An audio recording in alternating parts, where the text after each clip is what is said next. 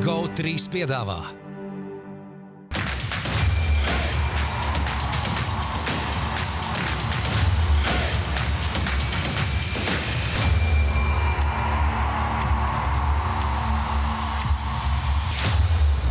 Ūdenszeļļus piedāvā VEF, tavs sporta bukmekers numur 1. Citadele, vairāki iespēju. Un pro basketbolu. Esiet sveicināti, dārgie Ūdenszeļļu skatītāji! Šo pirmdienu, jāsaka, diemžēl, atkal bullīts nevar būt ar mums, bet tā nav diemžēl, mums ir Kaspars. Tas ir jauki. Atgriezties. Ir Guntars, ir Artūrs. Bet, lai mums būtu tāda bullīša prezence, es atradu mājās tādu bullīša tipu žaketu. Man liekas, kad ir, vai ne? Beatlēn man nebija, bet žaketi ir, vai ne? Ir. Valsts. Nu jā, valsts. Sākam, kad vienāds, es domāju, ka Edgars atgriezies. Edgars ir atgriezies. Nē, Edgars vēl šodien nebūs, bet būs Kaspars, tā kā viss kārtībā. Un sāksim ar pro basketbola jautājumu, kur tā kā jūs uzarat. Šonedēļ atkal ir pēdējā janvāra nedēļa. Nē, nākamdēļ arī vēl ir janvārs. 31. Jā, tad vēl būs vēl viena. Bet tā kā beigās tātad visi pro basketbola konkursu uzvarētāji vēl cīnīsies par šo porziņģīšu vai saboņu krāku no Citadeles. Bet tie, kas uzvar iknedēļ, kā pagājuši gadu un kā cits gads, dabūna 20 eiro dāvanu no pro basketbola. Šis dēļ jautājums. Var vērsties. Arbitrāžas tiesā. Pro basketbola uzvarētājiem. Atsūtat lūdzu man kāds bildīts. Man neviens nesūta. Paši vainīgi. Aiziet, sabildēties, atsūtat. Jā, tas būtu jauki, vai ne? Tas būtu ļoti jauki. Jūs labprāt ielikt mēs jūs ielikt labprāt. Jā. Televizorā. Un tas... Sorry. Jaunās paudzes televīzijā. Ok, jaunās paudzes televīzijā. Jā, bet televizorā tu viņu var skatīties. Televizors jau ir iekārta, kur var skatīties jaunās paudzes televīziju, jo jaunās paudzes televizoros. Kastītē nerāda. Un kur ir tā aizmugure? Jā. Okay. 10 minūtes pirms raidījuma, lai viņš uzsilst. Bet labi, pro basketbola konkurss, kas pietrūka VEFiņam, lai tiktu Čempionu līgas top 16, ziniet, zaudēja play-in otro spēli. Es tās atbildes, kuras reiz nolasīšu, vispopulārākās atbildes bija šādas, kas laikam viens sasauksies arī ar tavu tēmu. Viena no atbildēm bija kāds 5 reizes bija uzrakstīts, kad Almans ar Kaizeru pietrūka. Kur ir tieši analīze par šo jautājumu? Jā. Un populārākā atbilde vēl bija Kugrāns Pandas kostīmā. Un starp citu bija runāts, ka tas kaut kad varētu, bet Čempionu līga šobrīd ne pandām, ne citiem talismaņiem, ne karsēmētnēm neļauj tur atrasties. Tāpēc arī karsēmētnes varbūt redzējāt bija kaut kur tur starp sektoriem. Es domāju, apsargiem gan krūti, jo viņiem parasti ir jāstāv vienkārši tajā pie tās sektora. Tagad viņam tieši projekta meitene dejoja visu laiku. Es mums tāds, viņš tad, forši darbdienu. Tā, labāk, tā interesantāk. Bet labi, sāksim ar... tad tās atbildes vēlāk nolasīsim. Un tagad gunga metāli. Aiziet! Enerģija! Jā, sāksim ar to, ka pagājušā nedēļā, kas man iekrita acīs, bija, es domāju, daudziem, kas seko līdzi. Nē, 19. janvārs, 2 centra spēlētāji aizvadīja. Kalendārs iekrita, vēsturiskas spēles aizvadīja. Nikola Jokič guva 49 punktus un savāc triple-double 14 bumbām un 10 rezultīvām piespēlēm uzvarā pret Los Angeles Clippers, uzbrukot grozumu ar 64% precizitāti no spēles. Un tas tikai 4. reizi līgas vēsturē, kad kopš NBA ir ar Amerikas basketbola asociāciju apvienojās 77. gadā, kad spēlētājs savāc triple-double 45 punktiem metot labāk kā 60% no spēles. Un pēdējais to izdarīja Hardens 2018. gadā ar 60 punktu triple-double. Un tā kā Jokičam zināmā mērā tāds vēsturisks sniegums. Un otrs tajā pat dienā cits centra spēlētājs Joels Embiids guva 50 punktus pret Orlando Magic, arī ar šiem 50 punktiem Filadelfijai pietika, lai izcīnītu uzvaru. Un, kas interesanti, Joels Embiids to izdarīja spēlējot laukumā nedaudz vairāk kā 27 minūtes. Un, savukārt tas ir 5. reize NBA vēsturē, ka spēlētāji iemet 50 vai vairāk punktus spēlējot mazāk par 30 minūtēm. Un tas ir otrs īsākais laiks. Mazākā laikā to ir paveicis tikai Klejs Tomsons arī 2018. gadā pret Čikāgu 52 punktus iemetot 26,5 minūtēm. 2 MVP kandidāti. 2 MVP kandidāti. Daudz jau tie kandidāti. Un starp citu, vakar bija ļoti tuvu vēl viens spēlētājs, lai vienu vai otru šo sasniegtu. 51 punkts, 10 bumbas, 7 rezultīvas piespēles bija Jasonam Tatumam. Bet viņam bija 48 punkti jau pēc 3 ceturdaļām. Tā kā, ja viņš būtu 2 punktus iemetis, viņš būtu jau to paveicis, tā kā iegājis ar Jokiču kopā šajos ar Embiidu kopā 50 punktus zem 30 minūtēm.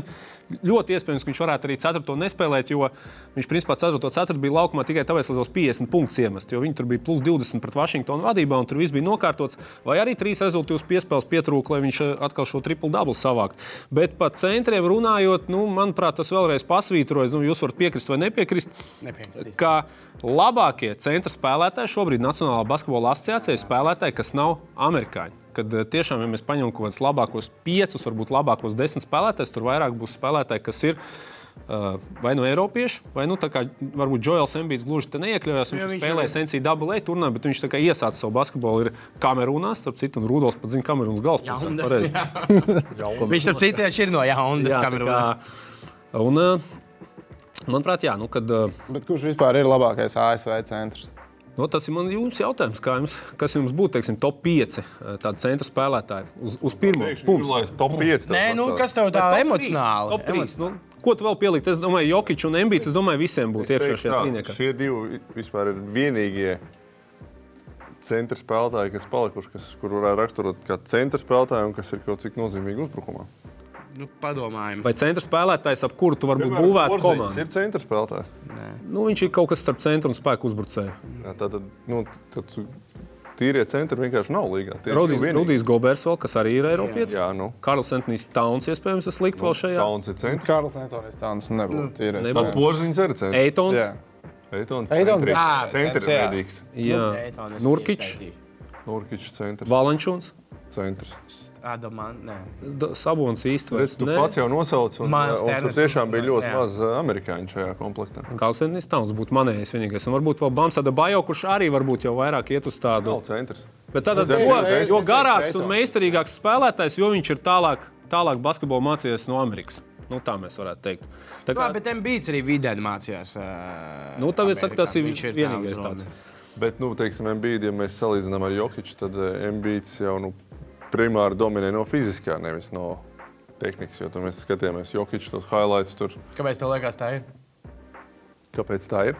Tas minēja. Ka viņš ir fiziskāks. Viņš ir spēcīgāks. Kāpēc tev liekas tā ir? Es tikai jautāju. Tā iedzimts. Kāpēc tā sagadījās? Nē, bet es domāju, ka tas ir pēdējos laikos, kas vispār pamainījies. Ja, piemēram, Patinam varbūt tādā vēsturē, kur es, atceros, kā pats basketbols skatīties, tur 90. gadi, 2000. gadi. Tad vairāk bija tiešām gārēji galā.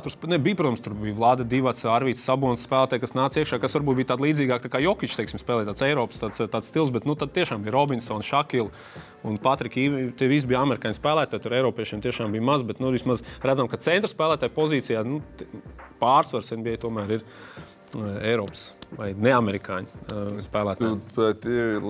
Jāpapēta, bet no top 10 garējiem varētu būt kāds 7, 8. Jareds Alens, amerikāns. Viņš amerikāns, jā. Es domāju, ka Alens tūl tam, bet viņu vēl, es domāju, par tādu elitāru. Viņš maz noteikti nav tāds, kā saka, cornerstone spēlētājs. Tad otrā lieta, par ko es gribēju parunāt, tā varbūt tāda ne tik priecīga. Pagājušā nedēļā Čikāgas Bulls komanda, kas jau ir tagad jau atdevuši arī pat otro pozīciju, viņi noslīdējuši uz 3. Austrumu konferencē. Ne tikai zaudējuši vairākas spēles, bet zaudējuši arī vairākas ļoti nozīmīgas spēlētājs. Jau kopš 14. janvāra viņi spēlē bez Zekla Vīna. Bet pagājušā nedēļā arī tika izņots, ka Lonzo Bolam būs neliela ceļgala operācija 6 līdz 8 nedēļas. Un Aleks Karuzo savukārt mums ir tā Karuzo epizode. Pret Milwaukee Bucks piedzīvoja tādu smagu kritienu. Pret viņu bija diezgan rupšs pārkāpums, salauzta roka. Un arī 6 līdz 8 nedēļas izlaidīs. Bija redzējis, man liekas, ka nebūs otrais emocijas. Abi šie spēlētāji. Un Čikāgas Bulls, kas tiešām vēl pagājušajā nedēļā mēs par viņiem runājam kā par Austrumu konferences līderi. Vienība tagad viņiem sanāk līdz All-Star breakam būs, un vēl nedaudz pēc tam būs jāspēlē bez Karuzo, bez Lonzo Bola. Lavīns iespējams atgriezīsies kaut kad šajā nedēļā, bet tas vēl nav tā kā 100% garantēts. Izslēgsies, lūdzu, to fragmentu. Kopš 12. janvāra viņi spēlē arī bez Derika Jonesa juniora. Principā no pirmā piecinieka palicis tikai Demārs DeRozans, Nikola Vučevičs. Un, manuprāt, šie divi savainojumi varētu ļoti dārgi Čikāgai maksāt. Es domāju, ka dārgs, viņi vinēs playoffs vai nevinēs? Tur jau tie savainojumi. Es domāju, ka tas ir tādā ziņā, ja viņi iet play-offos iekšā no 1., 2., 3., varbūt pat 4. vietas, viņiem ir mājas laukuma priekšrocības, bet es domāju, ka viņiem šobrīd būs šīs 6-8 nedēļas, kur viņi visticamāk šīs mājas laukuma priekšrocības varētu arī zaudēt. Nu, tas, protams, jau pilnīgi maina visu to. Bet atkal, ja viņiem tiek pretī Brooklynas nec, tad tas ir labi, ja viņiem nav. Brooklyna arī, tas ir otra lieta, jo viņi arī var bet es domāju, ka viņiem šobrīd Brooklynai, man liekas, no nākošām 14 spēlēm, 11 laikam ir izbraukuma spēles, viņiem varēs to Kevinu Durantu piesakt izbraukuma spēlēs Kairijs Irvings, tā kā viņiem nebūs tā, ka paliks tikai viens spēlētājs, ja? Tur arī teorētiski likumdošana var pamainīties. Jā, teorētiski viņi var izdomāt arī sāk maksāt to sodu beidzot. Vai arī Kairijs ar kaut kādiem draugiem uztaisīs tās vegāniskās homeopātiskās zāles pret Covid. Kas būtu īstenībā forši šai pasaulē? Jā, bet kā jums izstāstā Čikāgas nākotni? Jo man viņi izstāsta, tagad šobrīd tiešām tāds satraucošs. Ne tik rožaini kā pirms 2 nedēļām. Kad mēs tur DeRozans. Man viņa izstījās jau iepriekš kā tāda netika rožaini tādā ziņā, kad es neticēju, ka viņi play-offos tur baigi kaut ko sadragās. Bet tagad jau redzēsim. Regulārajā sezonā, protams, tas Atlantas Hawks Budenholzer vadībā stāsts visticamāk ir beidzies, kur varētu negaidīt pēkšņi uzvarēt regulāro sezonu, kur viņi tiešām izstījās, ka viņi varētu vinēt. Viņi spēlēja labi un viņiem bija man vairāk satrauc tā epizode ar to Greysonu Allenu. Greysons Allens Kāpēc tikai viena spēle diskvalifikācija? Tikai noraujam galvu un es starp citu... Kaut kāds NFL sāk iet vaļā. Tas mums jāsaka pašiem uz sevi varbūt. 90. gados to basīt, ko gribējām, redzējām vienu epizodi. Varbūt nemaz nevajag tik daudz. Varētu, nezinu. Droši vien tas nav reāli, bet līga varētu pārskatīt tos noteikumus. Jā, Alenam, cik Karuso 6-8 nedēļas ir ārā, Alenam sods par to epizodu ir tikai viena spēle, un tas liekas super nesamērīgi. Varētu 50% no tā injury, ko tu uztaisi tam, piemēram, tas apzināts, jo šajā gadījumā tas bija apzināti. Tur vispār bez jautājuma kādreiz varbūt, teiksim, neveiksmīgi sadursme un spēlētājs neveiksmīgi. Tur jāskatās atsevišķi, bet jā. Bet arī super neveiksmīga epizode. Labi, nav katru vakaru šādas epizodes, bet reiz 3 vakaros tā ka šādi tiek apturēti apzināti ātrie pretuzbrukumi, un no NBA tā ir normāla prakse. Eiropā to ar tām nesportiskajām piezīmēm, man liekas, ir sanācis izskaust ārā. No NBA tāda rupi pārkāpuma, no Eiropas izpratnes, ir ikdiena. Jā, tas gan. Tas varbūt ir viena no lietām retajām, kur Eurolīga ir tā kā loģiskāk un priekšā NBA ar šajā nesportisko piezīmi. Šito vajag izgriezt un visur palaist. Un vēl viena lieta, pavisam drīz jau būs trade deadline, pēdējā maiņa diena, bet jau viena maiņa pagājušā nedēļā notika. 3 komandas tajā tika iesaistīti - Boston, San Antonio, Denvers Nuggets. Viņi nav iespaidīgi, bet es domāju, tieši pat, ka priekš vienas komandas tā varētu būt tiešām nozīmīga maiņa. Un tas nav Boston. Boston ieguva bolu, ko pirms nedēļas gribēja Denvera aizmainīt uz Detroitu. Tur neizgāja medicīnisko. Bostonā nedēļa mainījies, ka medicīniski aizgāja tur dakters savādāk.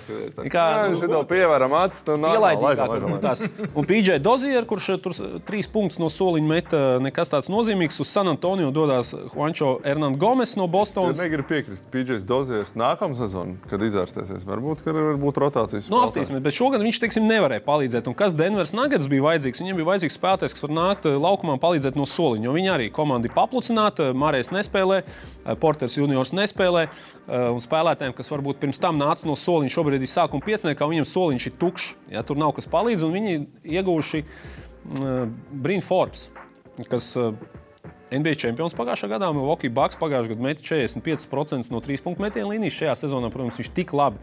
Viņam bija tāds ievērojams kritums tajā 3-punktu metienu precizitātē, bet es domāju, ka ja viņš atgūs savu pārliecību, viņam būs, teiksim, kaut kāda zaļā gaisma tur, teiksim, tajā otrajā pieciniekā Denvers Nuggets. Tas varētu būt viena lieta, kas atrisināt varbūt Denvers Nuggets tās problēmas, kas šajā sezonā viņam bija viens no vājākiem tieši rezervistu soliņu sniegumiem, un tas viņam varētu iedot iespējas pacīnīties, teiksim, pa labāku pozīciju izslēgšanas spēlēs. Es atkal uzsveršu to, ka tā pozīcija, manuprāt, nav tik izšķiroša, sevišķi rietumos, kur līdzīgākas ir tās 8 komandas nekā austrumos, kur tomēr, manuprāt, sešniekā tiek tomēr. Sešniekā jātiek, lai nav play-ins jāspēlē teorētiski. Bet, Denveras Nuggets, ja kad viņiem atgriezīsies Džamals Marejs, un tagad viņiem ir vēl viens rotācijas spēlētājs, kas var iemest trīnīt klāt, Varbūt šis ir tas gads, kad viņi izšaujas to finālu. Tur ar tā diezgan atvērta tā cīņa šobrīd pat rietumu konferences. Tā kā es domāju, ka viena komanda, kas, es domāju, no šī darījuma uzvar, tā ir Denver šobrīd. Bet, protams, mēs gaidīsim daudz interesantāks, varbūt darījums tuvojoties trade deadline'am, kad, lēnām sāk tas katliņš vārīt. Es domāju, ka kādos nākošos raidījumos mēs parunāsim tā bišķiņ dziļāk par to, kas tur varētu notikties. Tā kā, tāds bija vai trade deadline ko es special gribēju padomāt par, mēs noteikti taisīsim. Vajadzētu. 12 stundu garumā laivu. Jā. Citi tā dara? Ar Valdu Valteru? Nē. 12 stundu. Ar Valdu Valteru? Latvijā. Vienā istabā. Tev jābūt. Nē, man nav nekas pret, bet es neticu, ka kāds to dara Latvijā. Nē, nedara.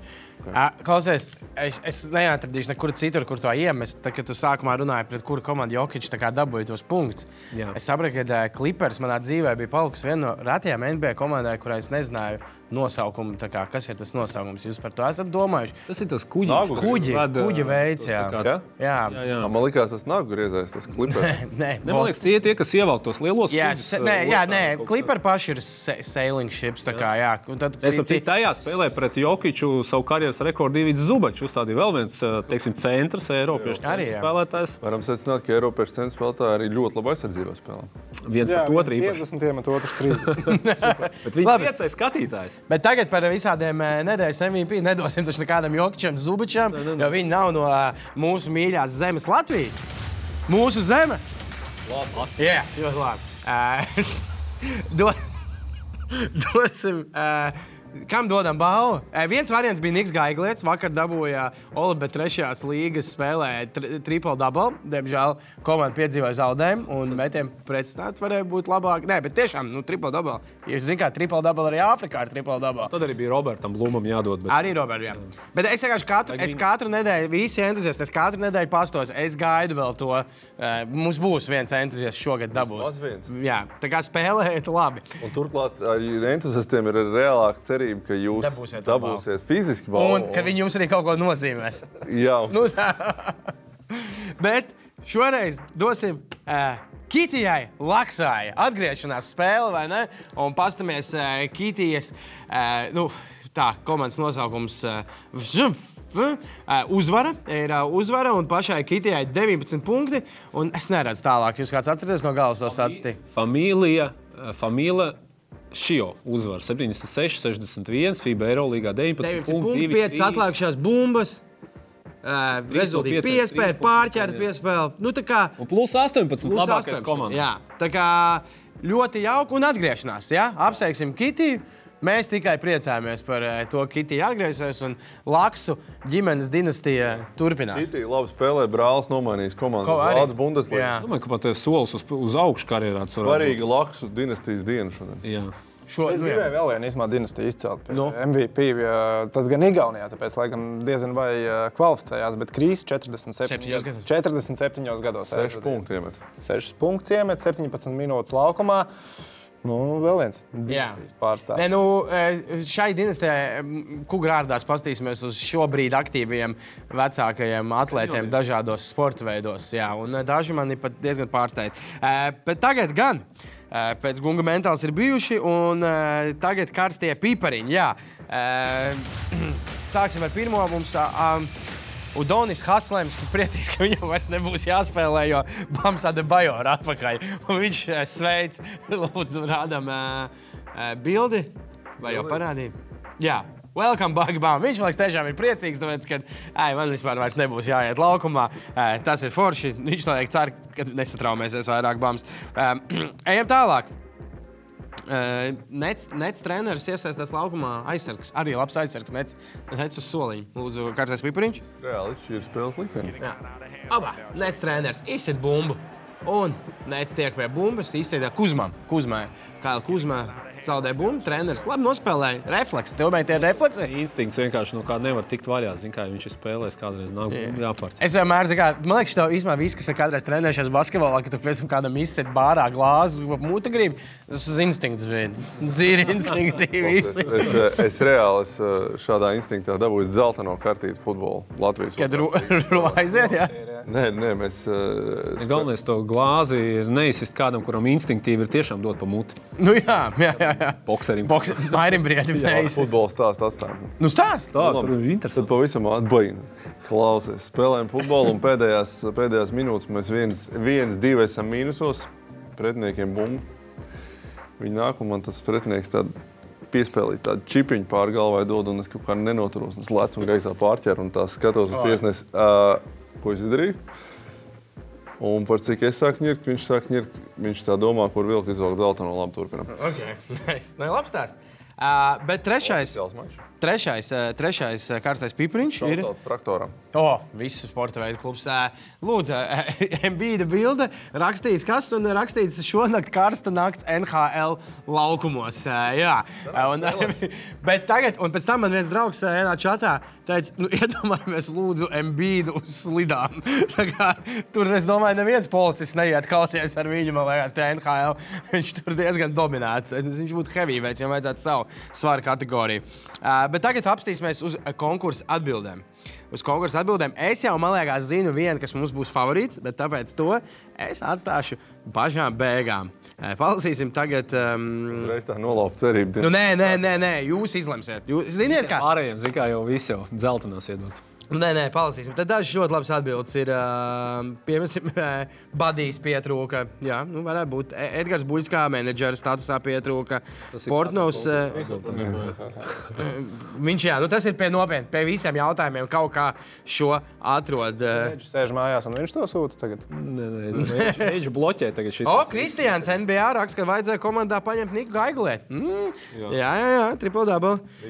Elvis Rībens ir, man liekas, skatoties Ūdenszeļļos lēnām diezgan pamatīgi iedzinājies basketbolā, jo viņš rakstīja, ka iemest vairāk kā pretiniekam. Elvi, ļoti labi. Maira Hirovski raksta, ka Maira brieža apņēmība, tā kā, kā viņš ir apņēmies tikt pie cīņas ar Džeiku Polu. Un Big Kaktus raksta, Akseļa vairoga Big Balls. Es nesen intervēju Zeltiņu, kurš ir spēlējis ar vairogu kopā, es nepaprasīju Polā. Es nezinu, ir, jā? Nākamreiz paprasīšu. Papras Akselu un papras, lai... Šī man īstenībā patika. Kerūtis raksta, Hamons bija, pietrūka vēl Mejs un Clarksons. Gāz grīdā. Šais, tavu grīdu. Jā, man patīk. Tā saucās, es pats pierakstīju. Kerutis. Lietuvietis arī man patīk. Un šo arī var pierakstīt. Renārs Penezis. Kārtīgi centri. Un varianti Jānis Bambis vai Renārs Buļvits. Ļoti labi. Pārējos variants nolasīsim vēlāk. Tagad dosimies reklāmas pauzēs un tieši pēc tam par vefiņu mums visāds interesants stāsts izstāstīs Artūrs Šeihovs. Vai ne? GO3 piedāvā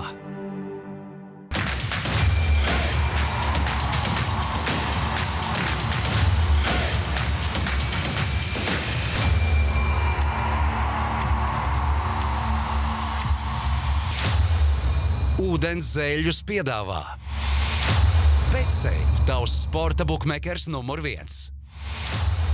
Citadele, vairāk iespēju. Un pro basketbolu.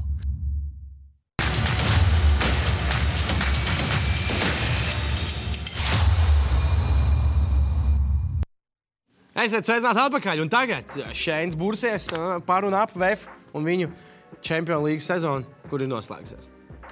Jā, tātad Čempionu līgas sezona noslēgusies, diemžēl, priekš VEF. Šīs ir tās sezonas, kur jo garāk, jo labāk.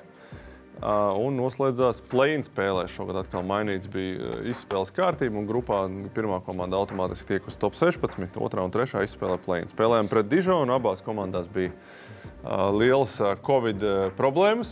Spēles tika divreiz atliktas, un beigās otrā spēle tika divreiz atlikta, beigās tā tika nospēlēta. Un VEFs, galotnē, es teiktu, visu spēli bija iedzinēja lomā, bet bija cerības uzvarēt, varbūt ne ļoti liels, bet katrā ziņā 0-2. Es pirms jums gribu uzjautāt tīri tā emocionāli.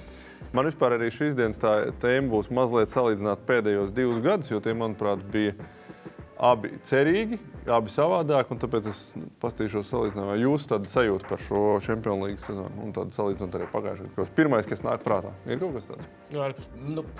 Man salīdzinot ar pagājušo gadu ir sliktāk, protams, jo piemēram pagājušā gada modelī viss būtu beidzies jau pēc grupu turnīra. 3. vieta bija. Un pēc izspēles modeļa. Jā, pēc izspēles modeļa. Jā. Pagājušajā gadā tika grupā divniekā, kas ir krietni grūtāk izdarāms nekā bija 3. vietā. Pagājušā sezona arī bišķiņ, labāk patika to, ka bija tas grupu turnīrs pārliecinošāks. Un bija tas, kad arī tā otrā kārta mēs tikām un mēs tomēr dabūjām tās garantētās nākošās spēles, kur mēs atradām 2 ACB līgas komandas uz Rīga, kas ne katru sezonu. VEF dabūja 4 mačus izspēlēt ar ACB komandām. Un arī tajās spēlēs bija tā, ka nebija tā, ka bez variantu pacīnījās, bet, protams, tas līmenis jau bija cits.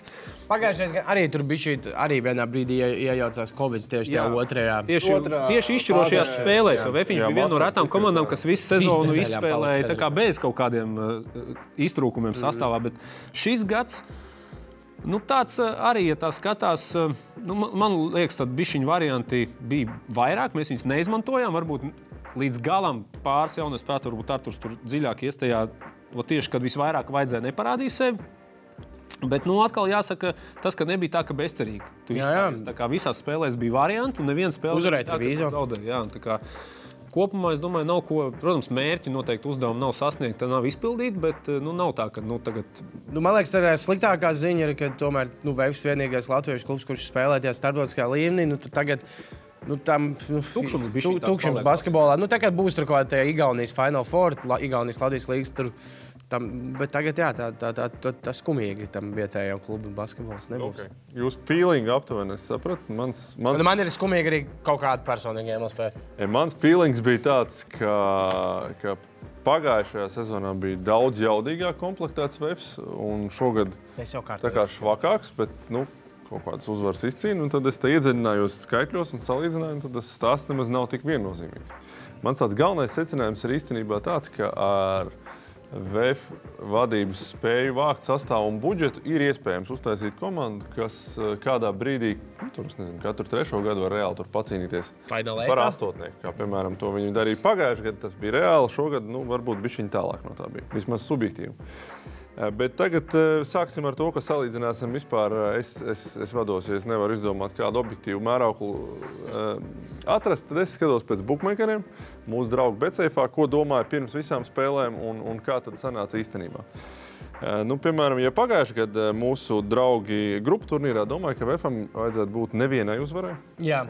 Visur pagājušajā gadā bija antifavorīti. Nāca aizpagājušā sezona līdzi. Jā, tur nāca aizpagājušā sezona līdzi, un tad grupā izcīnījām 4.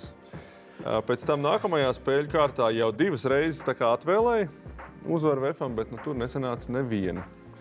Un kopumā pa punktiem ņemot, tad VEFs pret tām forām, kā tiek noteikts, cik tad spēlē jābeidzās. Grupu turnīrus par Jānis Gailīts un VEF komanda noplaus 55 punktu labākā gaidīts. Otrajā kārtā jau -25 pret to, kas gaidīts.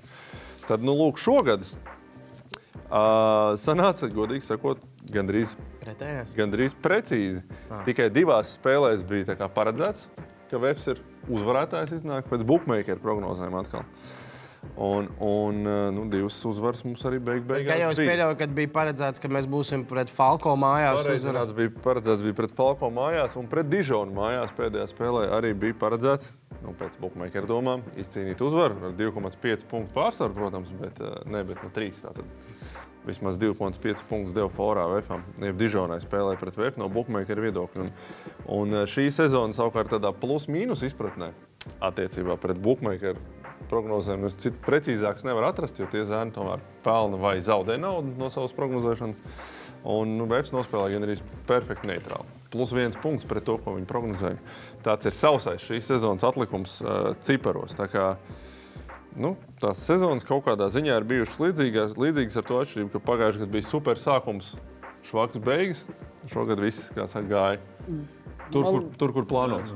Man liekas, tā pagājušā sezona mums atmiņās arī paliks noteikti super silta, tāpēc, ka no VEF kaut kādā mērā diezin vai mēs daudz ko gaidījām. Jo tajā pagājušajā gadā VEF tomēr viņi uzstādīja gan FIBA Čempionu līgas rekordu ar visvairāk zaudējumiem pēc kārtas, pievalkot vēl vienu gadu iepriekš. Aizpagājušā gadā. Jā. Viņiem, liekas, bija 13 vai 14 zaudējumi pēc kārtas, tāpēc diezgan likumsakarīgi, man liekas, arī bookmakeri neko daudz negaidīja no viņiem, un man liekas, arī fani cerēja, protams, bet tās uzvaras pār viņas rītas, kas tur mocījās ar savām problēmām, 2 atnāca, bija panākums pēdējās sekundēs pret Strasbūru. Nē, pret Peristeriju. Strasbūrai abi zaudējumi.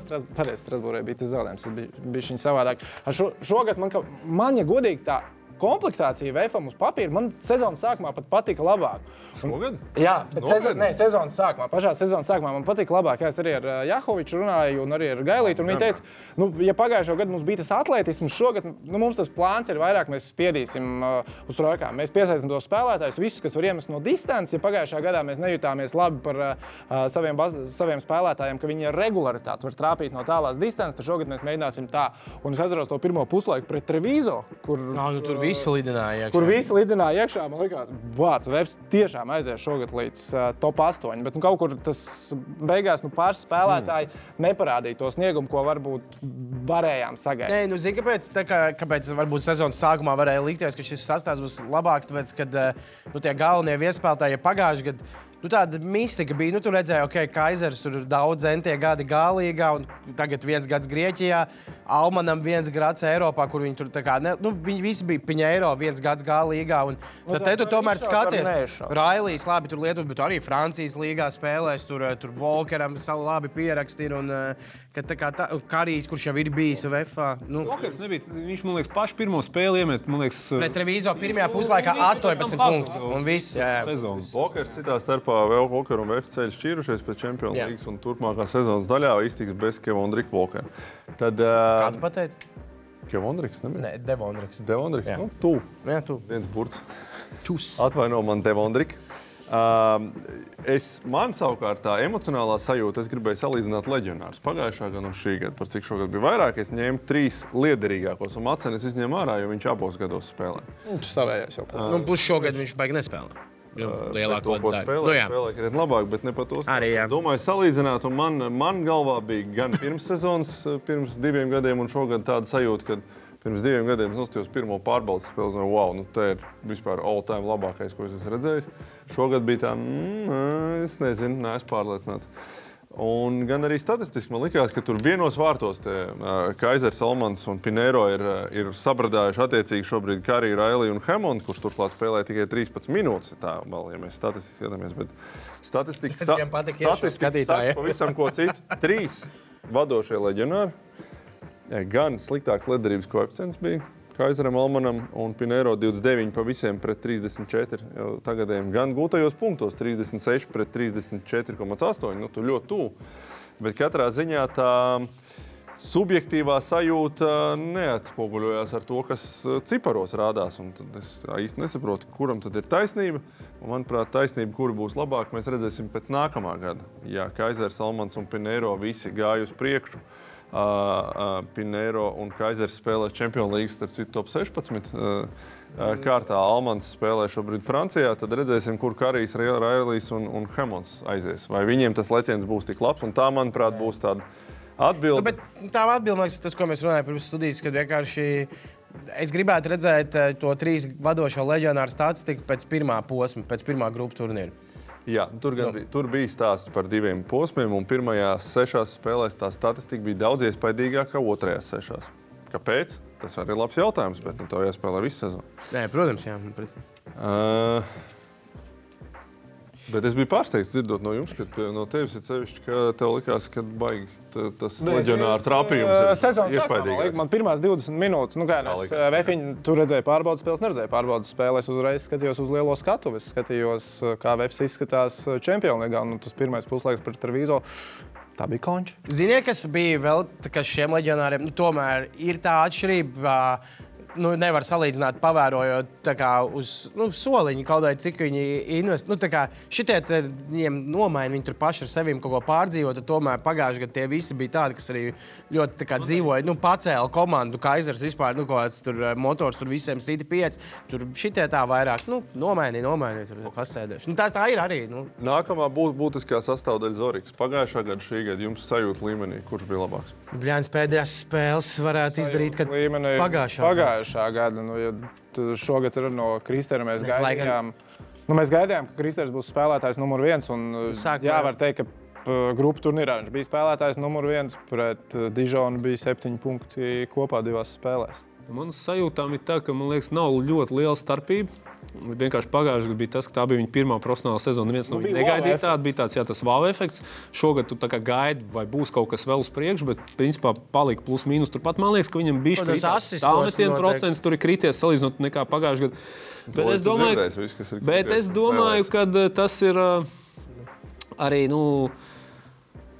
pagājušajā gadā ne mēs no viņa gaidījām, ne pretinieki no viņa gaidīja. Neviens viņu nezināja, kas ir Zoriks tāds. Šogad jau komandas jau zina, kas ir Zoriks, pastāst pagājušo gadu, un es domāju, viņam tuņās mums šeit pateiks, ka Zorikam šogad ir nereāli labāk nekā pagājušajā gadā. Aiziet. Sausais atlikums statistiski ir tāds, ka Zorikam viss ir plus mīnus tāds pats. Metienu procenti ir lejā, rezultīvās piespēles gandrīz 2 reizes augšā. Objektīvi maz spēles, tas pēdējie 2 mači ar Dižonu, no statistikas kopējo ciparu viedokļa arī viss sačakarēja. Man subjektīvi šķiet, ka Zoriks lielu soli uz priekšu spēra šogad, jo viņš daudz lielāks vezums viņam bija jāved. Viņš bija bumbu, viņam bija jāved. Jo viņš bija ar bumbu, pagājušajā gadā viņš nebija ar bumbu. Bija Almans vai Šķēla, Aigars tāds arī vēl spēlēja basketbolu, kurš ļoti daudz turēja bumbu, un viņš tā pēc izmetieniem no otrās iespējas spēlēja. Tā kā Jo šogad mēs diezgan daudz redzējām no Zorika caurgājienu, mēģinājumu dankot pēc caurgājienu, pat varēja redzēt. Tā kā statistiski sanāk vienāds. Tad es jums uzdošu tādu jautājumu. Tātad Zoriks plus mīnus statistiski tas pats. Leģionāri vadošie 3 plus mīnus tas pats. Kur tad ir tā atšķirība? Jums ir kādi minējumi? Es par tiem leģionāriem vēl joprojām, tas otrais, bet... Kaut kādā mērā atšķirība bija arī grupā. Labi, var teikt, ka bija Ajax ar savām problēmām. Ajax ir pagājušā gada ritas. Ajax ir pagājušā gada ritas. Ja pirmajā gadā mēs tās spēles izmantojām uzvarot abas pret ritas, tad ar Ajaxu sadalījām uz pusēm. Man liekas, ka Ungārijas komanda Falko ļoti labi nokomplektēta. Tas bija grūti ņemams pretinieks. Lai gan likās, ka tie būtu tie, kas būtu tad, uz papīra jāņem. Plus mums mazliet kaut kā nenoveicās ar to komandu, kas atnāca no kvalifikācijas. Mums no kvalifikācijas ar Vīzo atnāca. Labi, viņi vienā spēlē tika uzvarēti, bet tur varēja būt arī cits klubs. Es domāju, ka starpība bija garajā galā. Paiet vispār no uzvārdiem, kas pagājušajā gadā spēlēja groza apakšā, un kas šogad piemēram, Mecenam bija noteikti liela loma paredzēta. Viņš viņu nevarēja izpildīt, jo vienkārši viņam sevišķi pēdējās spēlēs. Viņš bija ļoti labs šogad. Tajās nespēlēja. Hamons izkrita, nespēlēja, un beigās mums bija jāspēlē liela daļa spēles, kur tev garā galā spēlēja ļoti liels minūtes Miška un Gromovs, kuri, būsim godīgi, viņi nav pamat piecinieku spēlētāji Čempionu līgas, sacensībās, neviens ne otrs. Uz papīra nav, bet uz parketa viņi parādīja, ka viņi var tās minūtes veiksmīgi spēlēt. Viņi jau nespēlēja slikti. Viņi nespēlēja slikti, bet kā tas beigās rezultējās? Mēs nevinējām tās spēles, lai arī viņi tur varbūt... Bet Gromovs palīdzēja Trivīzo vinēt. To vinējām, kur vajadzēja. Es nezinu. Es domāju, ka pagājušā gadā bija Mecens un Kaizers groza apakšā. Šogad tev ir Gromovs un Miška apakšā. Es domāju, tur ir tā, manuprāt, lielākā starpība. Bet ir vēl viena starpība, kuru neviens no jums neminēja, un tas ir spēļu galotnes. Pēdējās 2 minūtēs ejot ar 5 plus mīnus 5 punktu deficītu vai pārsvaru. Turnīrā 3 uzvaras, 1 zaudējums. Pagājušajā gadā? Jā, grupu turnīrā. Tā kā tur arī tikpat labi varēja pagriezties viss savādāk un viss beigtos jau startiņā. Piemēram, Peristerī neiemet pēdējo trīnīti un tur tās otrās 4 spēles 6. Tas nebūtu tās spēles. Šo sezonu galotnēs tur pretī 1 uzvaru, 4 zaudējumi. Un starp citu arī pagājušajā gadā tajā otrajā fāzē tur arī bija 2 galotnes un abas tika zaudētas. Jā, kur varēja. Un te man ir viens cits secinājums, kā es vismaz to redzu. Ja statistiski vidēji, piemēram, šeit leģionāri un Zoriks nav liels atšķirības par šiem gadiem, visu izreikinot, kas bija, tad man atšķirība bija tā, ka galotnes ir vienīgais, tie bija labāki spēlētāji 1 pret 1 spēlē, tie, kas bija pirms 2 gadiem tātad, un galotnēs, ja tu netiec 1 pret 1 garām, ir liels problēmas. Un tie tik garām, un tāpēc bija vairāk brīvāk metienu, mums garāk galotnes vinējām, un šogad galotnēs tur bija lielāka mocīšanās, un tās galotnēs nebija tāda līderi, kas var paņemt uz sevi un uztaisīt spēli, jo galotnes ir līderu laiks. Kas šajā ir interesanti, un kad varbūt tās galotnes gaidīja, jo pie mūsu drauga Valda Valtera sezonas sākumā bija intervijā Jānis Gailīts. Jā. Un Jānis Gailets tieši teica, ka šogad tas varētu būt pluss, ka tie leģionāri ir pieredzējušāki un kad galotnēs varētu nospēlēt stabilāk. Tā kā gaidītās galotnes no viņiem. No tā. Bet nesagaidīja.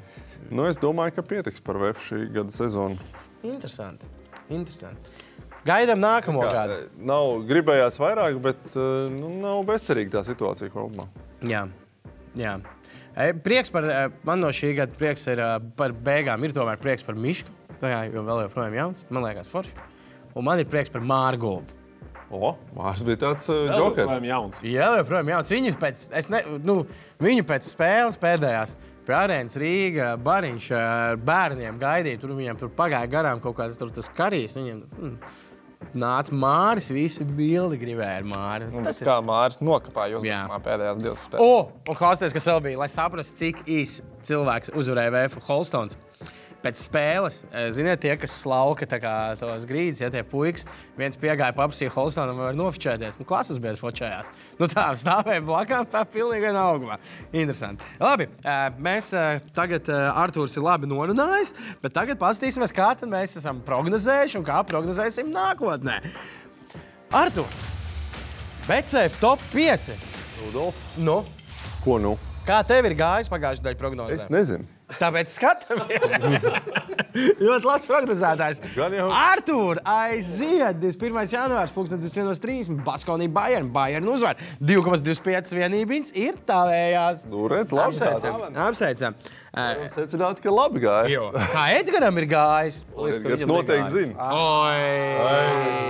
Maveriks zaudējām. Kā ir gājis? Man negāja labi. Paldies, VEF. Negāja labi.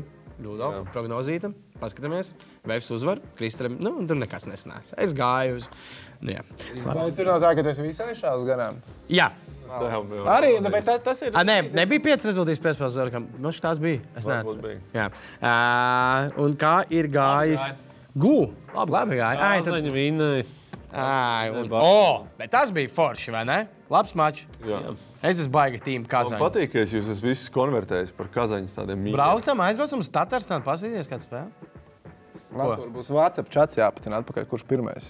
Es teicu, simpātijas. Un tur, starp citu, tajā spēlē bija Eirolīgas rekords vienā spēlē stīli. 7 stīls, Browns 3. Jā, viņam vēl bija 7 stīli, man liekas, kaut kādi 3 vai 4 bloki. Viņš tur bija... crazy. Enerģijas. Kur viņš pagājušajā spēlē? Kazaņā. Turpat? Pagājušajā gadā Itālijā. Jā, pareizi. Labi, paskatāmies, ko mēs iesakām skatīties un prognozējam nākamdēļ. Misters V, kas varētu būt? Bostonas Celtics? Nē, ko? Kas tas ir amatieru basketbols. Louisville pret Duke. Nē, bet labi, jā. Man arī patīk pasties NCAA 29. janvārī. Parādiet vēlreiz, cikos iesaka pastīties. 19:00. Louisville pret Duke. Labi, tas ir. Vēl 3 spēles kārtas rādīs tajā vakarā. Es pagaidi. Kur spēlē tas mans favorīts? Tas nav Louisville vai es jaucu? Amerikānis, tas ir mazliet tāds apaļīgais, jā. Kurā universitātē viņš spēlē? Es neatceros. Vai tik no Louisville? Man liekas, ka vai Kentucky pasties, lūdzu, atrod. Tikmēr pastīsimies Artūru. Kā iegūglēt tāds mazliet? Fat NCAA basketball talent.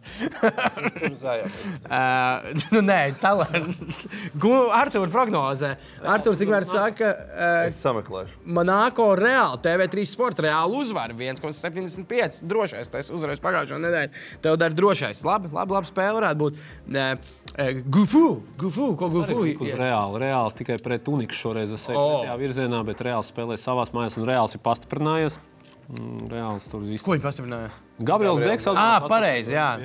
Viņiem izvesļojušies Randalls Tomkins, viņiem tur ir 20 cilvēku komandā. Es nezinu, kuru, bet abas spēles Reāls neuzvarēs. Viņi neuzvarēs gan Monaco, viņi tad uzvarēs tādu Kazaņu, viņi vinēs. Domāju, vienoties par to Artūru. Artūru Marniks nospētīja. Edgars. Ko Edgars prognozē? Lebronam Džeimsam vismaz 30 punkti nec pret Lakers. Labprāt, lai tā būtu. Man darbi. Man arī. Tev fanzija? Jo. Labi. Un Rūdolfs, es vienkārši kaut ļoti 3 Lakers uzvar Hornets. Ko labs koeficients? Es negaidīju tik labu koeficientu. Nice, aiziet Lakers! 29. janvārī pret Hornets. Var uzvarēt? Come on. Nevar? Var uzvarēt. Var. Hornets var nav tur nekādas, atvainojos. Brooklyns nec, vai ne? Bet labāk par Lakers ir. Nē, viņām vienlīdz vidēji. Neatradi? Es atradīšu. Es atradu jau viss kārtībā. Reklāmas pauzē piebeigsim. Reklāmas pauzē? Nē, kārstie pipariņi. Tu man te neskatu, tu man skaties. Tātad, Klejs Tomsons rīktīgi vairs negrib satraumēties. Viņam ir gana, tāpēc viņš ļoti nopietni izstaipīšanos līdz pēdējiem brīdim ņem vērā. Tā kā skatāmies, lūdzu. Tā varētu teikt, ka tāda neliela Kleja deja sanāca no sākuma kājiņas. Abas kājiņas, tad viņš sāk aiziet celīši un apsteidz, cik ilgi viņš to dara. Viņš to dara, redzam fonā vēl joprojām Klejs Tomsons. Viņš negrib satraumēties vairāk. Tas ir labi. Mēs gribam... es domāju, ka tas viss notiek. Tas ir pareizi. Un mans mīļākais karstais pipariņš ir nākamais. Spēcīgākais čalis NBA. Kā viņš izšķir konflikts? Akumens, Stevens Ādams. Vienkārši ejprojām. Vispēdējais. Turklāt tas čalis, ko viņš nesaka, pēc 2,10, 2,15, 2,12, tāds 120 kg bijis.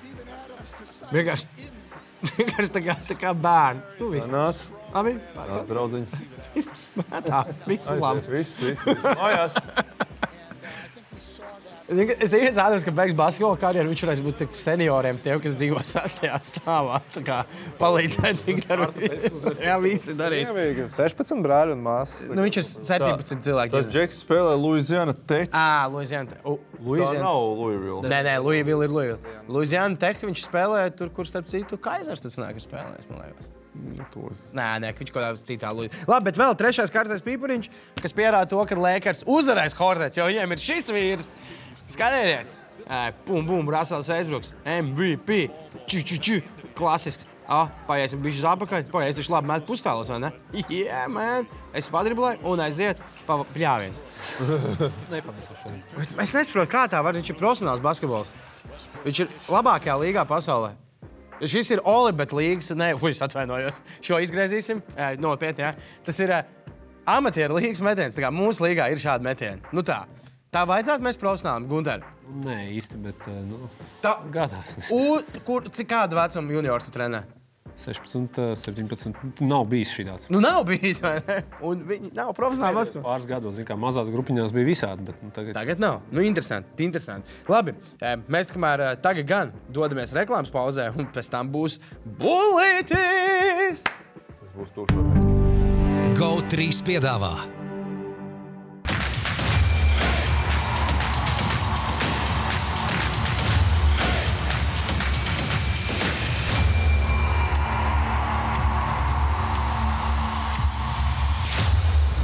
Ūdenszeļļus piedāvā. BetSafe, tavs sporta bukmekers numur 1. Citadele, vairāk iespēju. Un pro basketbolu.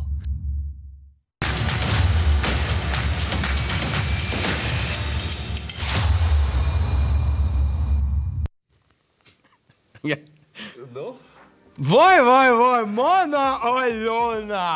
Visu viņai es darīju, un tagad Aļona bullītim vienkārši ieliek uz aplaužu radziņas Aļona, ja? Jo es ticēju, ka Aļona un tā otra varētu tikt vismaz līdz 4. kārtai Austrālijā Open vienspēlēs, bet, skaidrs, ka sev 8 netika, bet Aļona, diemžēl, lika vilties un netika. Bija tuvu. Bija tuvu, pirmās 2 kārtas uzvarēja, ļoti labā formā, viss kārtībā, gaidīsim nākamos Grand Slam. Patiesībā arī 3. kārtā, patiešām bija tuvu. Man bija sanāca būt augšā tajā rītā, un es skatījos, Aļona uzvar pirmo setu 6-2, otrajā ir 3-1 priekšā, liekas, viss ar cigāru, kas te var noiet greizi, tūliņ būs kreičī kaut paņemt. Un tad es atcerējos. Bet bija forši, ja es būtu samaksājis naudu par tās spēles skatīšanos, es būtu dabūjis visu, es būtu redzējis labo Aļonu, es būtu redzējis slikto Aļonu, un beigās man atkal būtu vienalga. Kāpēc? Beigās. Jā, es nekad arī neesmu. Es nezinu, jūs esat tu esi sajūsmā par tenisu, vai ne? Sajūsmā būtu pārspīlēts. Es nezinu, es nevaru pārspīlēt. Varu. Viens no retajiem sporta veidiem, kur man vismaz ir vienalga, vīrieši vai dāmas sacenšās. Tur nav atšķirība, jā. Daudzos ziemas sportos man visos ir vienalga. Tramplīnlēkšana arī nav liela starpība. Tramplīnlēkšana? Man liekas... Nelec, man liekas. Lec, jā. Lec. Es domāju, ka lec. Gribētu ticēt, ka lec, bet es nezinu, vai es esmu redzējis. Jā. Tad jūs gatavojaties ziemas olimpiādai un nezināt šo? Labi. Gaidām pārsteigums. Tad varbūt tur mums ir atšķirība, bet pastīsimies, ko vērtējumiņu. Nekas, ka jo tagad izgāzās. Tas ir savā stāvā izgāzās, un Jonai nepaveicās. Man vēl joprojām ir plus 1,5 vienībiņa. Un es domāju, ka pēc nākamās nedēļas vēl daži gotiņas atnāks manā koridā. Jo Nadals! Jā, viens. Rafaels Nadals Austrālijā vinēs savu 21. Grand Slam un 19 gadu, man liekas, Francijā, tā kā es neliktu šo likmi. Nevarētu patraucēt. Džokovičs nevarētu patraucēt. Džokovičs arī Francijā laikam nevarēs patraucēt. Bet Džokovičs ir tagad, starp citu, strādā kaut kādā, viņš ir investējies, kur 4% nopirk kaut kāds, kas mēģina izstrādāt kaut kādu ceļmalu lapu, ko uzliec uz plaužām un tā no Covid. Nu, labi. Tas ir apsveicams. Vai jāplīst medicīnai? Jā, tas ir apsveicams. homeopātija, nesauksim to medicīnu. Es domāju, daži ārsti šeit varētu diezgan iebilst. Bet spēlē ar bulli un kļūsti par ceļa rulli. Vai ne? Vispār ļoti man patīk, tu esi tāds tā kā biedrs kaut kādas Twitter daļas visu viedokļu paudēs. Es neesmu pat Twitter. Nu nē, tas nebija šoreiz pat tikai par Covid, tā kā ārstiem kopumā riebjās homeopātija. Nu tā ir. Es teicu, ka ārstiem nepatīk, ka tā kā... Jā, nu, es domāju, ka ārstiem arī numerologi nepatīk. Ārstiem, es domāju, nepatīk arī astrologi. Man tagad nevajag operēt, jo man te jūlijā saka, kad vajadzēs operēt. Labi, neko ejam tālāk. Ko grārdās? Par numuru. Viss kārtībā. Tādā ziņā jau var aiztaupīt. Nu,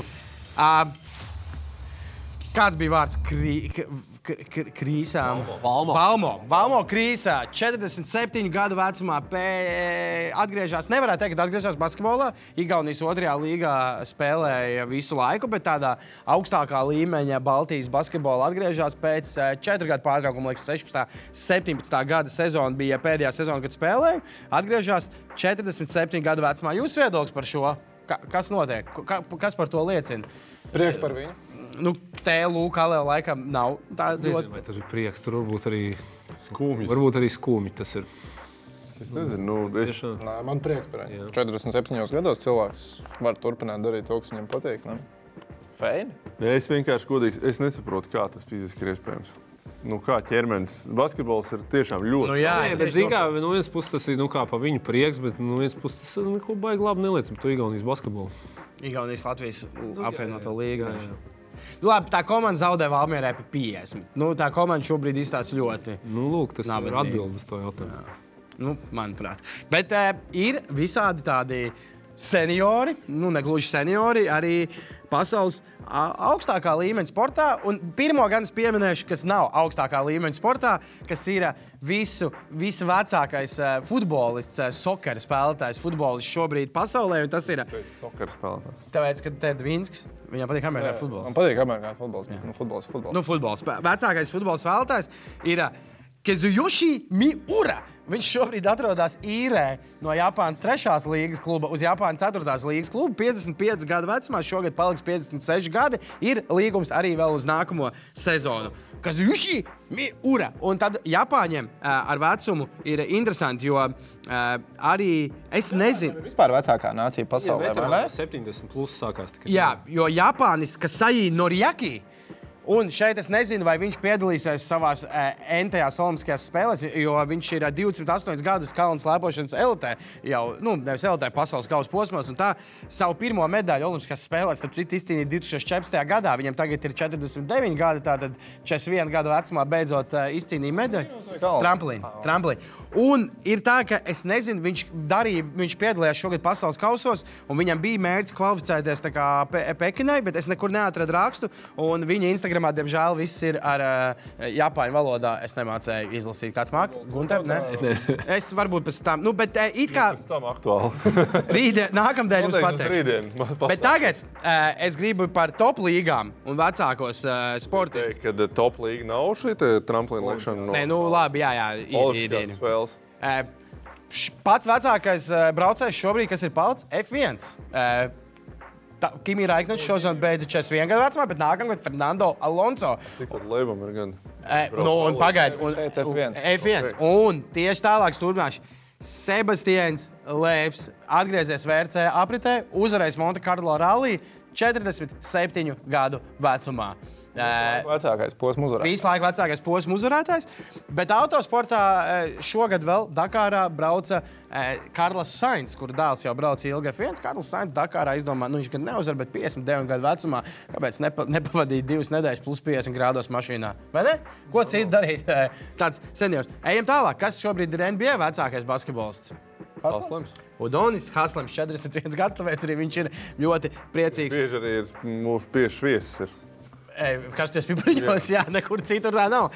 Kas ir vecākais spēlētājs aktīvais NFL šobrīd? Toms Breidijs. Toms Breidijs vēl joprojām jau bija viens place kickers vēl pagājušajā, bet tagad beidz karjeru. Sirdi plosošs zaudējums. Kas? Place kicker? Breidijam. Es priecīgs, ka viņš zaudēja. Bet jā, Breidijam 44 gadi. Tas ir kosmos, tev basketbols traumatisks. Tur 11 tēvaini grib tev nonest, un tu 44 gadu vecumā. 44, jā. Jā. Jā, tiešām? Tur ir lieta, Tur biežāk norauj galvu, bet vidēji vairāk satraumējas basketbolā. Un kā jums liekas, kas ir NHL šobrīd pats vecākais? Arī, starp citu, vienaudzis. Gordijs Haus spēlē. Jā, starp citu, Gordijs Haus vairs nespēlē, bet viņš profesionāli hokeju spēlē līdz 54 gadiem. Bet šobrīd pats vecākais nezinu, es domāju, ka vajadzētu zināt. Tur varbūt pat tev gū. 44 gadi. Jārmīrs Jāgris vēl joprojām spēlē Čehijā. Jā. Bet no tā paša, ne gluži no tās pašas valsts, bet no tā paša gala. Slovāks kaut kāds, jā? Slovāks. Zdeno, Čara. 44 gados Washingtons Capitals rindās. Un pagājušajā nedēļā iedeva vēl bietē vienam jauniem čalim. Jā, jauno izskolā. Nezinu, kāpēc tad varbūt tās, ja NHL var spēlēt 44 gadīgi, varbūt tās tas, ka mums ir 47 gadīgs, neko sliktu neliecina par. Savādāk hokejā nav palicieni, tur bišķiņ viss, tā. Patīk, ka tieši tā kā Krīsma gadījumā vajadzētu uzsvērt palicieni. Neteiksim, puši lēcies. Nav atraušanās no zemes. Jā. Elements. Tas ir mazas lietiņās. Bet labi, mums ir jānosaka karstā pipariņa, ne, bet mums ir kugra ārdās arī ne. Pro basketbola konkursu uzvarētājs ir jānosaka. Jā, bet Gordijam Hovam, kas ir īpa, kurš nospēlēts pēc 4 gadiem? Šeit dēli kopā uzspēlēt. Jā, maiņā abiem dēliem paspēja uzspēlēt kopā. KHL tur veterāni tā, man liekas, tagad jau apzināti vēl. Kerčs Ogrē arī uzspēlēja ar savu dēlu un pēc tam Latgalē. Izrubījās. Un izrubījās ar dēlu. Savā starpā? Nē. Pret vienu kādu. Principā, jā, bija tuvu tam. Jā, bet pastamies vēl iesūtītās atbildes, un šeit es pateikšu dažas. Viena man patika, bet es īstenībā sapratu, ka tāda pārāk pielīšana, un tāpēc es negribu, varbūt, lai viņš uzvar. Bet, Dvins, tu varēsi balsot beigās. Reinolds Safo, jā, jo tu vienīgais arī objektīvi. Kas VEFam pietrūka? Šenhovs stūrgalvība, Gungas mentalitāte, Buļa veiksme un Kugra kā sixth man. Ko saki? Jādod viņam ir vai nē? Viņš te tā labi, jā. Tā VEFam nebija, jā. Tas viņam nebija. Izšķirošais faktors, es, protams, nezinu.Ēlis Rībens rakstīja, ka valda Valtera numeroloģijas konsultācijas, kurā brīdī, kuram spēlētājiem jāmet. Jā, vismā, jā. Tam es varētu piekrist. Bens Simons pietrūka. Jā, ja godīgi, jo viņam šogad nav ko darīt. Jā, Mārtiņš Leits, ļoti pareizi. Es domāju, Bens Simons būtu mainījis. Jā. Visticamāk. Es gribētu redzēt skatu, kur Holstons sēdz Benu Simons. Divārējo spēlētāju duels. Jā, Simons tāpat nemat. Viņiem ir pēda starpā vairāk, jo Simonsam ir 6-10, Holstonam ir 5-6. Tā, viņi varētu pasakt. Simons viņu iespiest un skatītos, kur ir Zoriks uz trojkas. Jā. Pāris gautiņas, sapratāt? Tā kā. Gautiņas. Un īstenībā Kristians D. raksta, kad pietrūka tas, kad Gungas vietā komentē Šeins. Gunga, ko es sezonas beigām pamet? Nācās, jā. Nē, man bija vienkārši satiksmes, nespēja izbraukt. Rīgā satiksme vajag sakārtot. Jā, tā kā man bija jāpaliek studijā komentēt Eirolīgu. Un šito vienu pēdējo atbildes nolasīšu, pietrūka Alfa Dogi. Un varbūt tā ir tā atšķirība, jā, par pagājušā gada leģionāriem. Tie tur tajā pēdējos brīžos, uzmeti, iemeti, bet lai gan Zoriks jau iemeti izšķirošā. Tad nezinu. Kam dodam balvu, kam tu gribi dot balvu? Man tas Kerutis patika startā, bet Kas tur bija? Meklē. Kā saucās? Jekerutis. Kas tev iepatikās? Davai, dodam Jekerutim radoši. Kreatīvi. Bija Hamons, pietrūka Mejs un Klārksons, lai būtu gāzes grīdā. Jā, apsveicam, tu esi laimējis 20 € dāvanu no Pro Basketbola. Un jau ne nākamdēļ, bet vēl pēc nedēļas piedalīsies balvā cīņā par šo balvu no Citadeles vai no šo balvu vai arī Domantas Saboņa. Pēc izvēlīts. Jā. Pēc izvēlīts. Ko tu izvēlēties, ja būtu nopietni jums visiem jautājums? Porziņš, Sabons un Bobana krēkls. Ko ņemat? Es laikam paņemu Bobanas, nezinu, kāpēc. Viņš ir smieklīgi. Nav daudziem ar Jānuviču krēkls. Daudzam Nav. Jā. Es ņemu Bobanu. Tā kā, hei, tiekamies nākamdēļ. Duinska, es nezinu, vai ar tevi. Edži, veseļojies. Labi, tikai 2 nedēļas. Enough. Visu labi. Tiekamies.